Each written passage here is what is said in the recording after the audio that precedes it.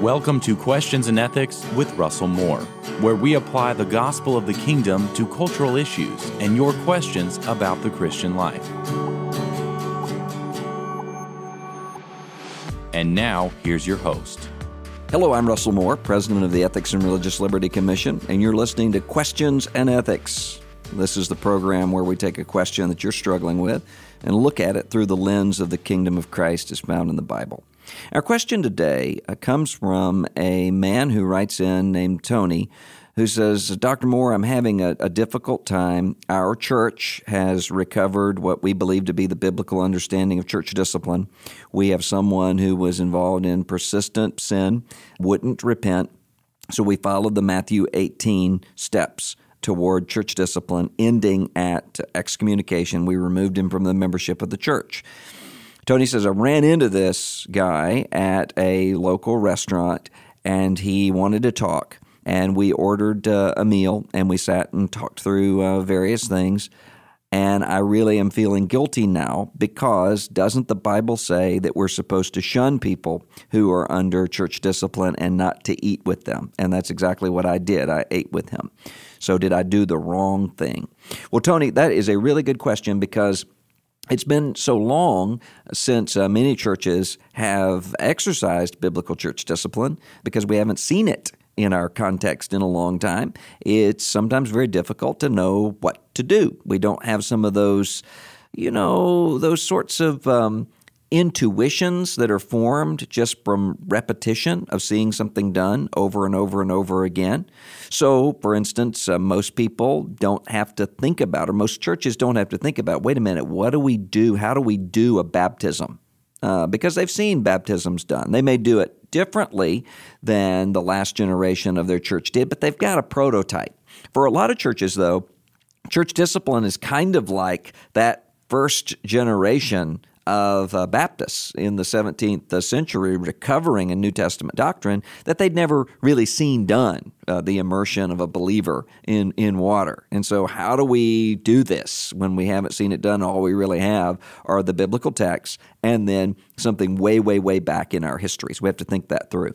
So I think it's a good question. A lot of people assume that somebody under church discipline is somebody that we ought to shun, that we ought to mistreat even. And so sometimes people will think, well, because the Bible says do not even eat with such a one, and because Jesus says in Matthew 18, treat that person as a tax collector and a Gentile, then when I run into that person in the grocery store, I shouldn't say anything. Or if I sit down in Starbucks and this person sits down next to me, I ought to put down the coffee. Does that constitute eating? No, I don't think that's what those biblical texts are talking about.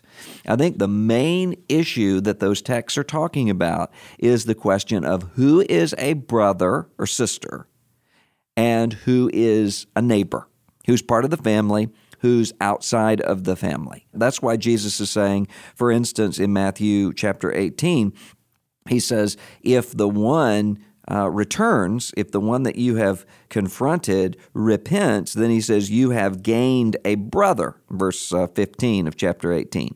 So the language there is of brother and then of tax collector and Gentile. Now, of course, how does Jesus treat tax collectors and Gentiles? He doesn't treat tax collectors and Gentiles with shunning.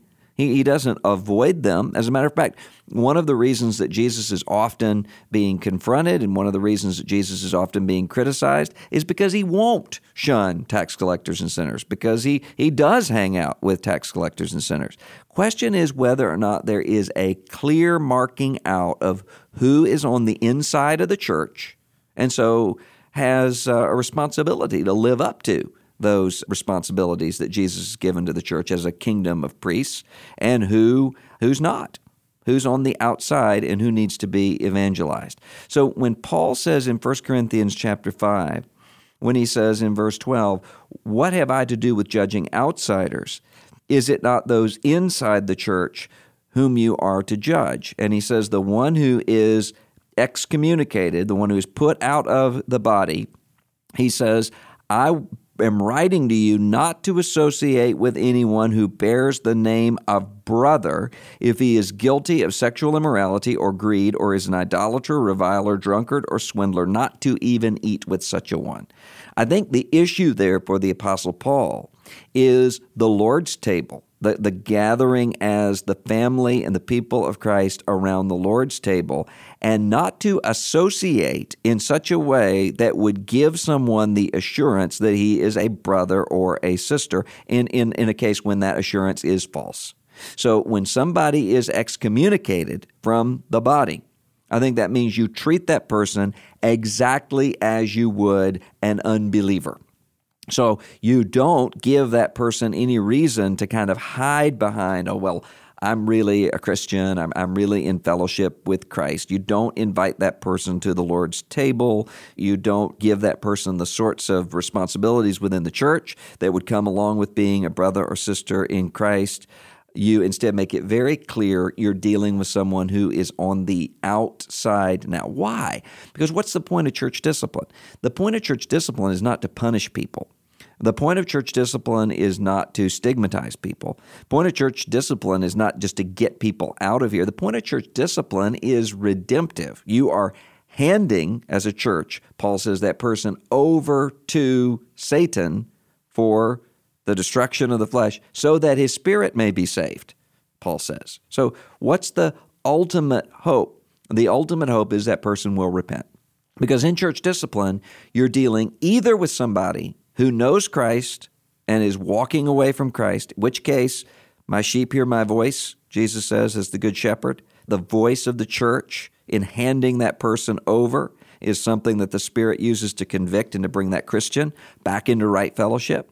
Or you're dealing with somebody who's not a believer. He or she's never experienced the new birth. So that person is now being evangelized. So what do? When you sit down with that guy in the restaurant, Tony, I think what you ought to do is to treat him exactly as you would any other unbeliever. You don't know if he's an unbeliever, but the Scripture says you treat him as such till he comes to repentance. So you treat him with kindness and you treat him with evangelistic zeal. So you want to talk to that person and then you want to get to the point where you say, what's going on with you, John? Let's talk about what's happening in your life.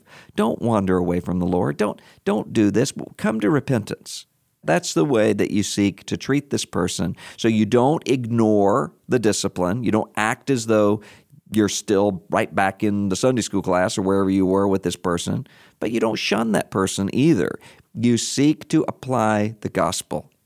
The blood of Christ is offered to you. The opportunity to come back home is offered to you. You do that with humility, you do that with conviction, and you do that with kindness, so that ultimately you pray that you're going to see that person right back, repentant, restored to fellowship in the church, and then you don't hold it against him. You move forward as someone who, as Jesus says in the parable of the prodigal, someone who was dead and has now been restored again to life. That's the hope. So I don't think shunning. I think instead a distinction between those who are part of the church and those who are outside of the church. Thanks so much for listening to Questions in Ethics. For more resources on living out the Christian life according to the gospel of Jesus Christ, check out our website at erlc.com, and then send me your question.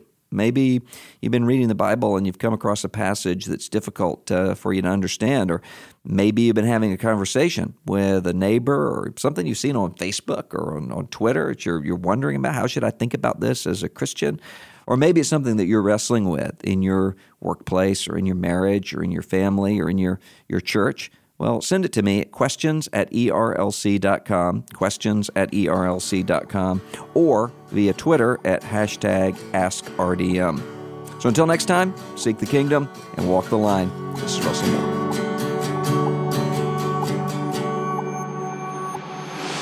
If you'd like to submit a question, email us at questions@erlc.com.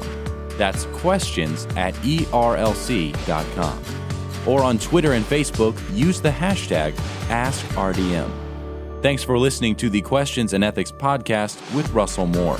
To check out future broadcasts, subscribe via iTunes or visit us on erlc.com.